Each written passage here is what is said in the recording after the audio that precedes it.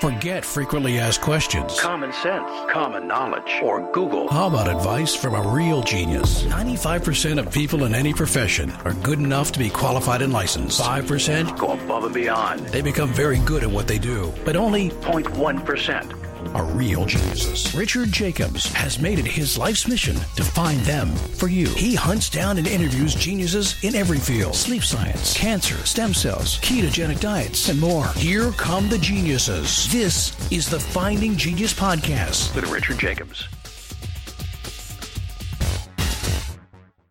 Hello, this is Richard Jacobs with the Finding Genius Podcast. I have Dr. Arianne Missimer. She's a doctor of physical therapy, a registered dietitian, inspirational speaker, educator, and an author. She's a founder of the Movement Paradigm. It's an integrative health center focusing on mindset, nutrition, and movement, blending Eastern and Western philosophies, rooted in neuroscience, functional medicine, and movement science. So, Arianne, thanks for coming. How are you doing? I'm great. Thank you so much, Richard, for having me. Well, good. What was a bit of your journey towards creating the Movement Paradigm? Like, where did maybe a little bit of how it started and some challenges you faced? Of course. Yeah. So I actually went to school at University of Delaware. I went to school for nutrition, and I ended up doing my first fitness competition when I was 18 years old. So I did Miss Fitness America, Miss Figure USA, and I finished and I realized how unhealthy that journey was. I was working out hours a day. I was, hardly eating anything, chicken 6 times a day with nothing else with it. And I kind of recognized that there has to be a better way to health than this. So that led me to opening up my personal training studio. So I was 22.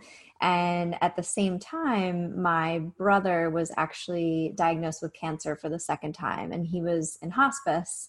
And I was his physical therapist during that time. And I was, kind of helping him. He lost function of his arm and leg. And sadly, he passed away. But I always say the greatest gift that he gave me was purpose. And I realized how much that we should all cherish life. I watched him fight for his. And, I realized that there's so much more to health and really the whole person. So that really just kind of jump started my whole career, and I've kind of been going ever since. So I had my personal training studio for 13 years. During that time, I realized that I wanted to go back to school for physical therapy. With that, I realized that everyone was coming into a fitness setting with pain and injury. So I wanted to understand the rehabilitative side of things, not just the wellness piece of it. And shortly thereafter, I was diagnosed with cancer. And I had stage 3 liposarcoma, which was a really rare and aggressive cancer. And I kind of realized at that point that, I always kind of joke about this, but I had been training for it my whole life. So I had, been helping people with mindset, with nutrition and movement. And I felt like this was really putting me to the test. And so how old were you at this time? So this was actually just 4 years ago. Okay, go ahead, keep going. Yeah. So 4 years ago, and I ended up training for American Ninja Warrior while I was in treatment, as most people would do. Wow, that's amazing. And after that, I competed on the show. So I had chemo, radiation, sparing surgery. And when I finished that journey, I was actually working. I had my business, but I was also working at a physical therapy practice, outpatient physical therapy practice. And I'd been there for 8 years as well. And I realized that I wanted to make more of an impact on people, that I had all of these tools. I've spent my whole career in the health field and trying to gain further education, that I really wanted to kind of go back to my dream, which was to have a multidisciplinary practice and with like-minded professionals and really help people get to the root of their problem. And that was really kind of what led me to make the big leap and open up the Movement Paradigm. So you said you were training for American Ninja Warrior and, working as a physical therapist, and you were having chemo and radiation and all that. Yes. How did you do that? Usually that's incredibly debilitating to people physically and mentally. So, are there strategies and things you believe that would, I guess you experienced that was enough to make you able to do all those things while you were still going through that? Yeah, I just think, Richard, I really wanted to, I did what I know. And that is, once again, I learned so much from my brother, which is to cherish life and cherish every second and the ability to move and the ability to eat well. And that's really what I did. I focused on a lot on mindfulness and breath work. I ate as well as I could. I did micronutrient testing to make sure I was getting in everything that I needed. And to me, movement has always been so healing. And when I faced many challenges in life, I always resorted to that. So working and moving were things that gave me mental, emotional, and physical strength. I recognize it's not for everybody, nor would I want anybody else to necessarily do that. But I think you have to find what's important to you and what helps you to heal. And to me, that was what helped me heal. So what kind of people do you work with now? And then, I want to go into what's the protocol or the paradigm for them? Yeah. So I work with a lot of people that are coming in with a lot of chronic health conditions, whether they come in with chronic pain, for example, but then as we do their evaluation, realize that they have a whole host of other symptoms, conditions, or they're just coming in from that perspective and recognizing they have a lot of gut issues and potentially food issues, inflammation issues, and they're just really trying to figure out where to start, kind of what's the first step on their journey. Okay, so what would be, I know it's different for everybody, but what is the typical steps that you put people through? Yep. So typically I have everyone do a very, very detailed intake form. So I have a male and female intake form, which is really more of a functional medicine based questionnaire. I will also have people do other questionnaires depending on what symptoms they've provided me with before I meet with them. But I have things for thyroid and yeast overgrowth and other, conditions that might be warranted. And then during the evaluation, I'm really trying to get an idea of their overall health. So, how much are they sleeping? Are they getting good quality sleep? Do they exercise? How many antibiotics have they taken in the past? What kinds of surgeries and, other medical history, obviously.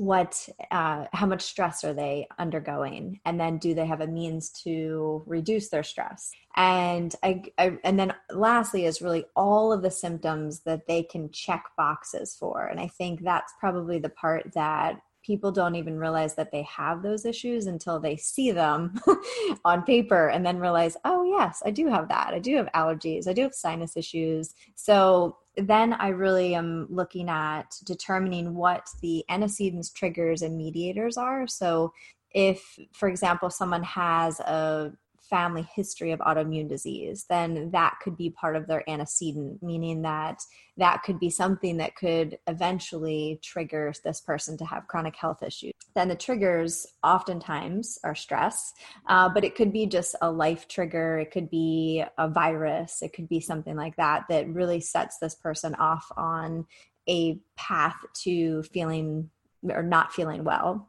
And then whatever mediators there are, looking at what are the lifestyle type factors that are keeping something going. So do they have chronic stress? Do they have, are they eating an inflammatory diet and so on?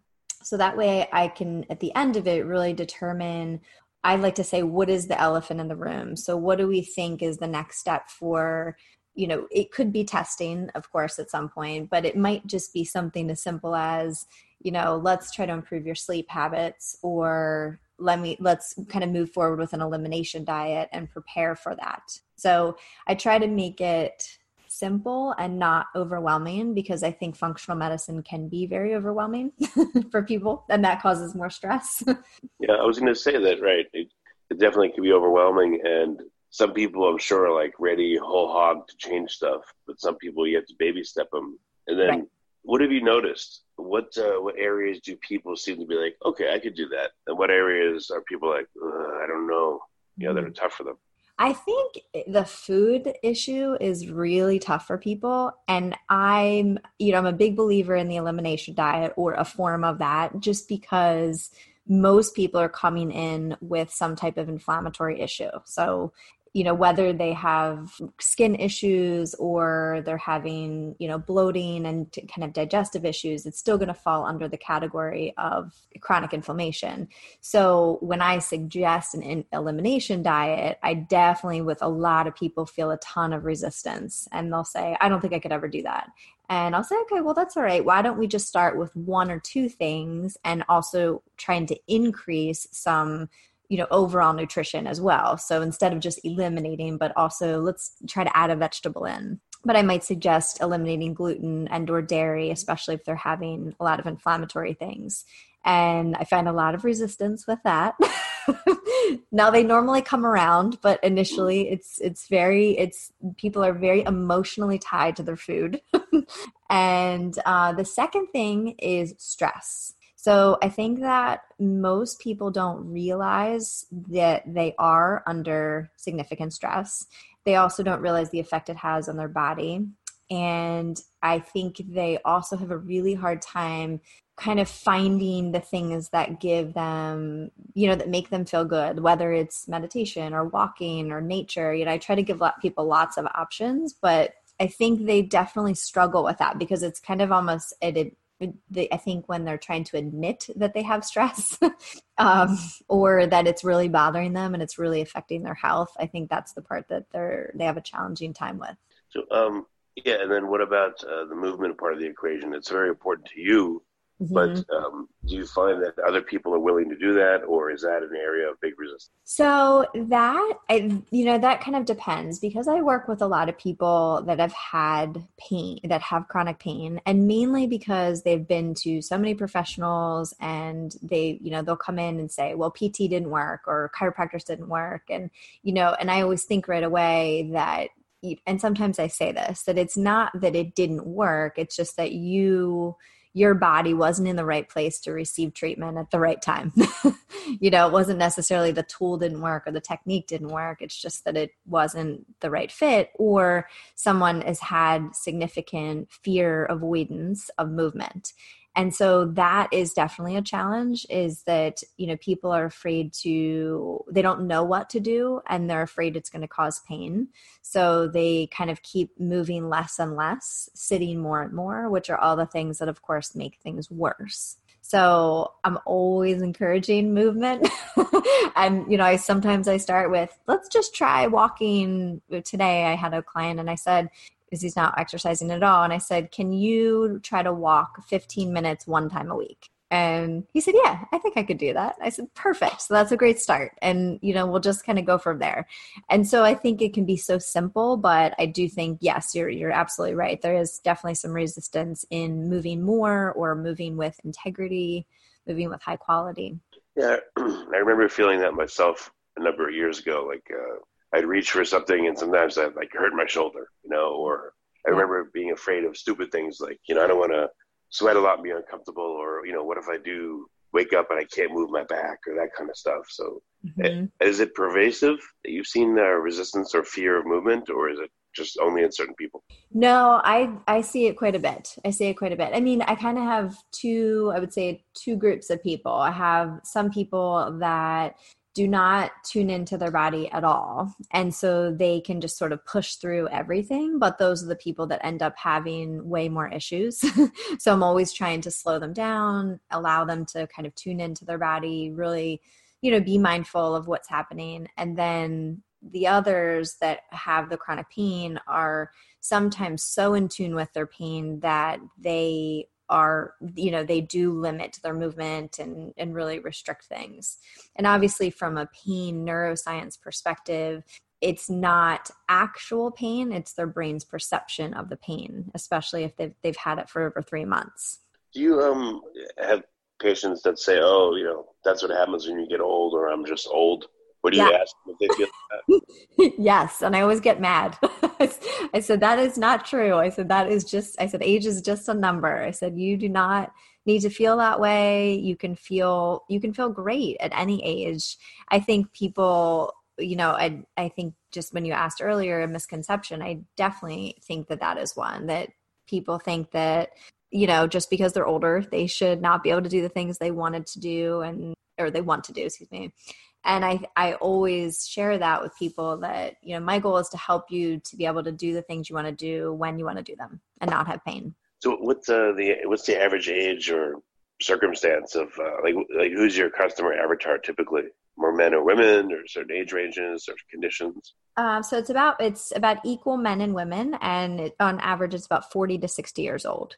And because I do have a cash-based practice, that is, typically my average demographic, and because they're not using insurance or Medicare. So it's typically I always say active in life population, not necessarily sitting on the couch all day, but, pretty active in life, but are dealing with a lot of issues, and for a lot of different reasons. Sometimes it's really, really stress driven. Sometimes they've had, a really just poor history with a ton of antibiotics and things like that. So it's really kind of all over the map in terms of the reasons that they're having issues. Well, what are some of the most common issues you see that people are experiencing? Yep. So I definitely see a lot of SIBO, small intestinal bacterial overgrowth. I see a lot of yeast overgrowth. I've also seen a lot of a ton of food sensitivities and intolerances. So a lot of people have like histamine intolerance that can cause like significant pain and neurological responses. So I've seen really a lot of different aspects of that. But, I always like to say that regardless of what it is, it's still an inflammatory issue. So and I'll explain that to my patients as well, that 75 to 90% of all human disease is linked to inflammation. So regardless of what the symptoms that they're having, at the end of the day, it's still an inflammation issue. So it's figuring out, is it food? Is it bugs like parasites or ticks? Is it toxins, trauma? Is it hormones that are driving that? But those are some of the common things that I do see. Do people experience the actual inflammation itself, meaning that they say, I feel inflamed, or after you help them, they're like, oh, wow, I feel less inflamed? Or is it always like they always express it in a different way? Like, I don't have pain now, or I don't feel restricted, or that kinds of things. Like, do you think people have a visceral feeling of what inflammation is? I think more and more people do. I actually do think that. I think more people are aware of it. I think I've done a ton of videos on things like that. So I think people are definitely more aware, but they might describe it in a different way. So just to give an example. So the other day I did an evaluation, and she had palpable and visible inflammation everywhere. So her ankles, you could palpate all of the inflammation. And meanwhile, she's coming in for her knee because she has knee pain, but I could not mechanically reproduce any of her knee pain. So as I'm, doing her whole history, I realized she's got a ton of digestive issues, and she had an enormous amount of stress for most of her life. So there was all these, inflammatory mediators that were probably triggering it. I don't know. I haven't investigated just yet. I'm going to have her do some testing. But that would kind of be the next step, is to figure out what exactly is going on with her, because it's not a knee issue at all. It's an inflammatory issue. And then we just have to figure out what that is. So what's the progression like for someone that you start working with, over the first week or month or X number of months? What is it? What do they typically experience? So I typically work with people once a week, and depending on if it's just purely for nutrition, I might work with them every 2 weeks, but on average once a week. And my goal is each week to make at least 1 to 2 small changes. It depends on the person, of course. And my goal is always to meet someone where they are. I think that patients deserve that, deserve to be listened to, and deserve to just kind of go at a pace that feels comfortable to them. So I really try to ask questions and see where they are. With that said, my goal is to, after the evaluation, to really figure out what's the elephant in the room, what's going to make the biggest change and kind of give the biggest bang for the buck right away. So it might be, let's just try taking out gluten and dairy, or, so it might be gluten for the first week. And then maybe if they get that down, then it could move on to dairy. or it could take them a whole month or 6 weeks or even 2 months to eliminate gluten because they're resistant to it. So it really does depend on the person, but normally in about, my goal is 4 to 6 sessions for most people. So really in about 6 weeks, most people are feeling significantly better. Whether it's, I've integrated some mindfulness work into their program or movement or of course, the nutrition piece of it. But most people do really well. I've had some patients that, have come in with chronic pain, numerous rounds of antibiotics, surgeries. They've had a yeast overgrowth. And then after doing a specific protocol, do not have pain. One of my clients has lost up to 45 pounds at this point, just kind of continued her journey. I've had people that have, had all these cardiometabolic factors, stress, pain, and then again, with kind of all of those little changes have been able to, feel so much better, decrease their numbers, decrease stress levels, and got rid of pain. Maybe you should tell people you're a local elephant hunter. Go, wow. That might work. They might think you're crazy if you say there's an elephant in this room. Right. I'm just kidding.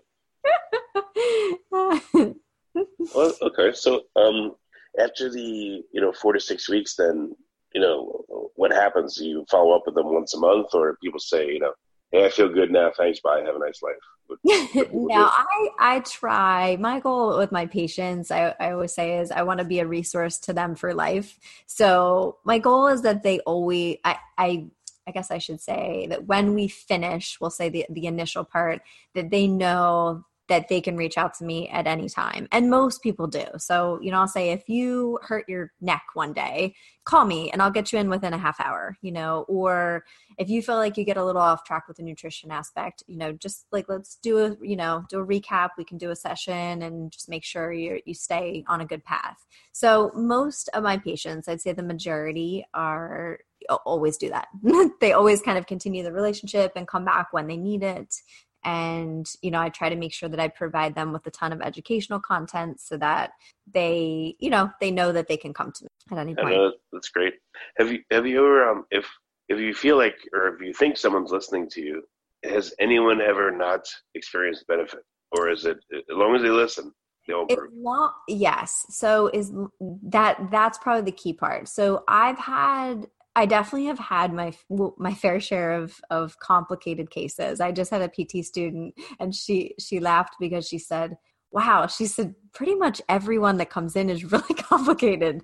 And I said, yes, they are. So I definitely have. And I would say some of those people I think need more testing, but they're also the people that are resistant to kind of going down that whole path. So so I just kind of respect where they are and, from that perspective, but because I think with functional medicine, and I've been a patient for functional medicine, so I recognize very clearly that it can be very overwhelming and it can be very, very expensive. So I am trying to, in my little small part of the world, trying to be a little bit different and really just make sure that I'm not making that process more stressful for somebody, and just making sure that, when they get to a point when they're ready, that I can say, you know what, I think this would be a good test. Maybe you can speak to your doctor about this, to try to help them. But those are the people that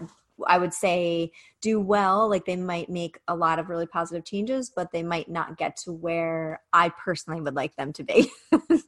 How do you interact with people as doctors or other healthcare providers? Is there a tug of war, or do you talk to them, or what's the best way to handle it? That's a great question. And I'm still working on that. It's been a little bit of a challenge because I typically am kind of going through the patient, and I've been, I'll ask for specific blood work or testing, and I'll ask the patient to really explain to their doctor all the things that they've shared with me, all the different symptoms and, what they've kind of been experiencing. And a lot of times the doctors will not order the test. So pretty consistently.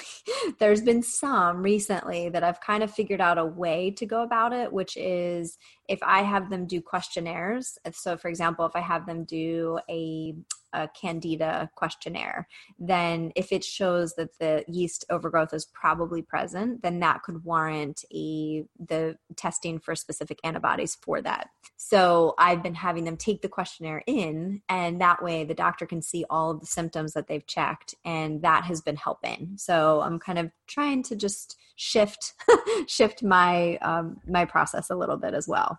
What's the difference between a nutritionist and a dietitian? So anyone can call themselves a nutritionist, but you can't call yourself a dietitian. So a dietitian would be a licensed dietitian. So we call it a registered dietitian nutritionist, and you would have to have taken your RD exam, your licensure exam, and of course passed. So, and then you would be licensed in the state that you are working. But nutritionist, unfortunately, many people call themselves a nutritionist and aren't necessarily licensed to do that. Okay, so dietitian is the more formal. Okay, I see what you mean. Registered type thing. Right. Correct. And so it's tough because there's so many nutrition coaches and things like that, but that's something you could do in a weekend course and then be helping people with nutrition, which I think on a very basic level, there's not too much concern, but most people have a lot of health issues when you really start digging deep. So I think that's when you really that's good. That's good to know. I didn't know that difference, so that's what I was wondering, because I hear those terms, all the time. So now it makes more sense. Right. And so I could call myself a nutritionist, right? But which would be, accurate, but someone else could do that as well who doesn't have a license. Okay. And then in terms of the testing, you mentioned way early on, like micronutrient testing, and what are some of the tests that you find asking clients to get all the time? And then where do they get them? Like, I know it depends where they live, but what kind of places would do it for them? Yeah. So some of the testing, like for example, the micronutrient testing, so that can be something. There are some companies that allow you to order the test and then you can take it to a lab. So every state is a little different. There's different, of course, there's different legalities with it, but that is one option. And if I can have people go through their doctor, that's always better because then insurance could cover it. So I'm always trying that route. And the other thing I frequently recommend is a stool sample, but it's a comprehensive stool panel. And that's something that ideally the GI doctor could do, but typically they'll do just a standard stool panel, which doesn't really show as much. And then I typically do a lot of different blood work. And then there's other things where they could do hormone panels. Once again, if the doctor wouldn't prescribe it or look at certain things, then you could have them do that as well.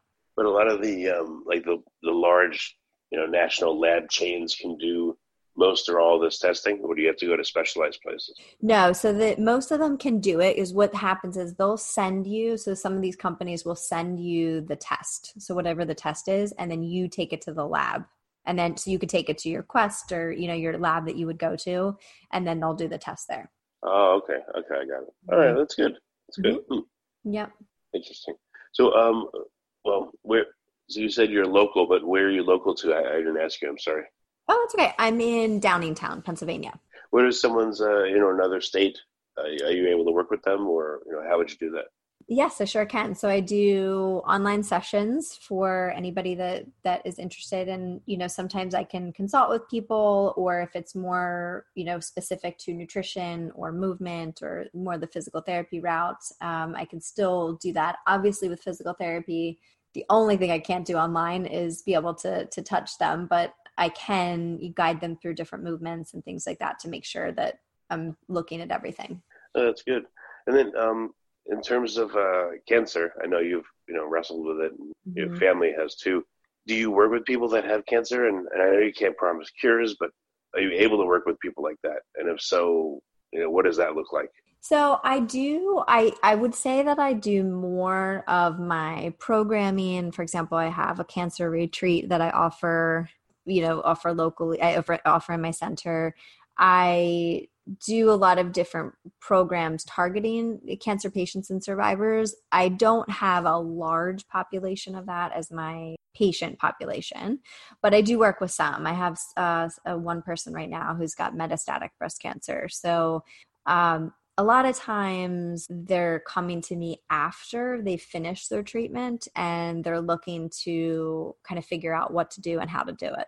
And that's kind of when I'll just guide them on, in the next few months, maybe make this change. And then in the next few months, try to do this, just to try once again, not to make it overwhelming. Because I think when you have cancer and you weren't healthy before or didn't have all the right habits, then it's really overwhelming because you think, oh my gosh, I have to change all of these things at one time, in order to save my life. And for me personally, I was already doing all of those things and I still got cancer. So, it's just the way life works. You don't have to answer if you don't want to, but were you able to make a huge difference in your situation? And do you feel like that, going forward, you think you'll be able to hold your cancer at bay, or any comments on your own situation? Of course. It's up to you. No, absolutely. That's no worries, because that's honestly a big part, I think, of my journey, and also helping other people. As since treatment, I've had significant gut issues and hormone issues. So specifically from the chemotherapy, and then I had 8 rounds of antibiotics in 1 year. So I've been working tirelessly at really trying to rebuild my system. And, I've kind of gone from, or I guess you could say almost the peak of my fitness at American Ninja Warrior, which was kind of a little bit masked because I was feeling like crap, but I was also the strongest I ever was at the same time. It's hard to imagine that. But after that, I really just started to feel, I really didn't feel well. I felt like I was exhausted. I couldn't really work out. I was having a hard time concentrating. And then I figured out that I had all these issues, leaky gut and SIBO, and I wasn't absorbing any nutrients. So I was malabsorption of just about everything. So to answer your question more specifically is I'm doing everything I can to try to prevent it. But, I can only do so much, and I literally am doing everything that I can. Oh, wow. So I always say that, my goal is to, God forbid I get it again, that I'm strong and healthy enough to fight it again, Well, I would think that you came through it and you probably surprised your doctors, I would guess, like out of your cohort or whatever they want to call you. I think you fared far better than most, right? Yes. Yeah. I was the face of Penn Medicine for a while. They have my picture hanging up. I was on the commercial, and yes, my doctor said, you really taught me a lot about, being active during treatment, because he told me, which we laugh about today, is he said, maybe you should try Pilates. And I laughed. And then I said, do you want to see my American Ninja Warrior submission video? and then he's like, oh my gosh, you've been doing all this. So that's cool. Yeah, we had a good laugh about it. Well, Arianne, so what's the best way for people listening to reach out? Yes, so my website is www.themovementparadigm.com. And you could also find me on YouTube at Arianne Missimer, and at Facebook and Instagram at The Movement Paradigm. Okay, very good. Well, Arianne, thank you for coming on the call. I appreciate it.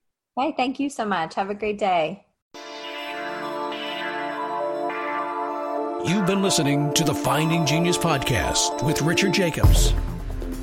If you like what you hear, be sure to review and subscribe to the Finding Genius podcast on iTunes or wherever you listen to podcasts. And want to be smarter than everybody else? Become a premium member at findinggeniuspodcast.com. This podcast is for information only. No advice of any kind is being given. Any action you take or don't take as a result of listening is your sole responsibility. Consult professionals when advice is needed.